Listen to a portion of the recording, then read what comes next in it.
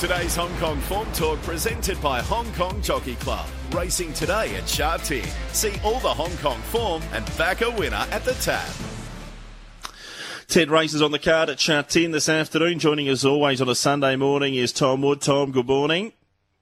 Morning, Brendan. 10 races there today, mix of all-weather and turf racing. Feature races on the turf, the Class 1 over 1200, the third. Some Derby contenders trying to force their way into the field in the 8, the Class 2, and race 7, a Class 1 on the all-weather. First look at the quarter on the all-weather always gives me a little shiver, Tom. They're hard to get through.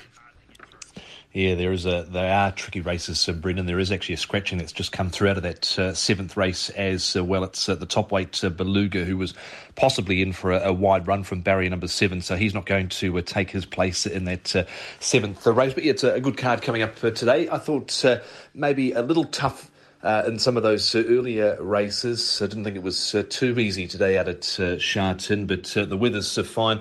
The tracks will be rated good, and we should be in for a good afternoon of Sunday racing. Zach Purton, Group 1 double yesterday in Sydney. Matt Hill and I talking post-race yesterday. We've got him ranked as the number 1 jockey in the world. I'm sure your thoughts won't be too far astern from that, Tom. Yeah, exactly, Brendan. He's just flying along at the moment. He has come out and said in the last couple of hours that he's not going to let the decision sort of hang around over his future, that he was hoping to make a decision by April. You'd say that would come up after the Champions Day meeting at Sha Tin, sort of towards the back end of April. So there is a decision pending for Zach and his family. It's what they decide to do with their future, whether they continue along here in Hong Kong or they head back to Sydney. But pretty sure he would have been pretty delighted with what he was able to achieve yesterday with back-to-back Group 1 victories, especially on a horse like Tories, who hasn't exactly been easy to find over the last couple of seasons, but really rode him a treat over the final stages. Of course, he's not riding here today. He will fly back to Hong Kong, I believe, tonight after a round of golf, no doubt on a nice Sydney golf course this afternoon, and he'll be back in action next weekend at Sha Tin, so he won't be in action either on Wednesday night at Happy Valley. But flying along at the moment, he racked up 100 wins during the week as well at Happy Valley, so he's still right on track to break that 170 victories that Joe Moreira put down a few seasons ago. We're up to meeting number 50 of 88, so there's plenty of time. And of course, he's been in the news a little bit over the last week or so with comments made about Mark van Gestel, the new chief steward here, and other various matters. So few couple of interesting weeks for Zachary. Seen a couple of Hong Kong horses go around overnight in Dubai, Senor Toba and Russian Emperor.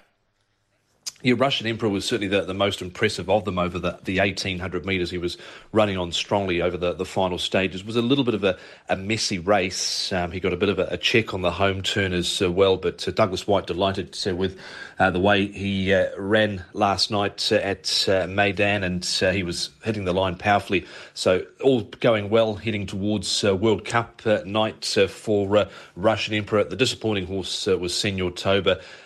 He never really ran on at all. He looked quite one-paced. Casper Founds did comment that he was wanting to watch the replay before making a decision. But yeah, on face value, Senor Toba was quite disappointing last night. So whether they bring him back or press on to a World Cup night, that remains to be seen. But on face value, he was quite disappointing. Jamie Carr's returning to Hong Kong as well for the Derby. She'll also take a place at Happy Valley midweek. And she's not going to be riding, of course, the horse that she rode for Ricky Ewan, the Classic Cup Voyage Bubble. She's got onto Casper Founds' Mount Galaxy Witness, who again ran through the line pretty well in the Classic Cup the other day. I don't think Blake Shin's coming back for Derby Day from memory, but Jamie Carr, she'll be here, and she'll be taking her place at Happy Valley at the midweek meeting as well. I think she was supposed to stay for the Happy Valley midweek meeting just gone, but they weren't able to in the end tie that deal up, but they have managed to get Jamie to, of course, stay after the Derby meeting coming up in a couple of weeks' time. So that will be good for Hong Kong racing fans, because she's certainly become very popular here. Now, we're a bit short on time this morning, Todd, with our coverage of the English Premier Sale at Oakland, so we'll just concentrate on some of your best bets for the program. We're going to have to wait a little while. Your best bet coming up in race number 9. Yeah, it's on the all-weather, this race here, Brendan, Class 3, 1,200 metres, but a horse that's absolutely flying at the moment is Adafil, horse number 11 for Ricky Yu and Karis Teton. He was impressive last time out, putting them away by just over 6 lengths. That was in Class 4, has to step up here. And he's only got 115 pounds on his back, so we're 10 pounds less than what he carried last time out. But he was very good sitting up on the speed, 3 wide, no cover. You can do that on this all-weather surface here at Sha Tin, and you just stay out of the kickback and out of trouble. And he put them away really stylishly, and sort of a comparable time to a horse on the same day, that's going around in the same race as Flying Dragon. Flying Dragon ran 19.08 in Class 3, where Adafil ran 18.9. So it was a pretty good time in the end for Adafil, so I thought he'd be tough to beat in race 9, Brendan, number 11. Next best a bit earlier on in the day, Rewarding Together in the third.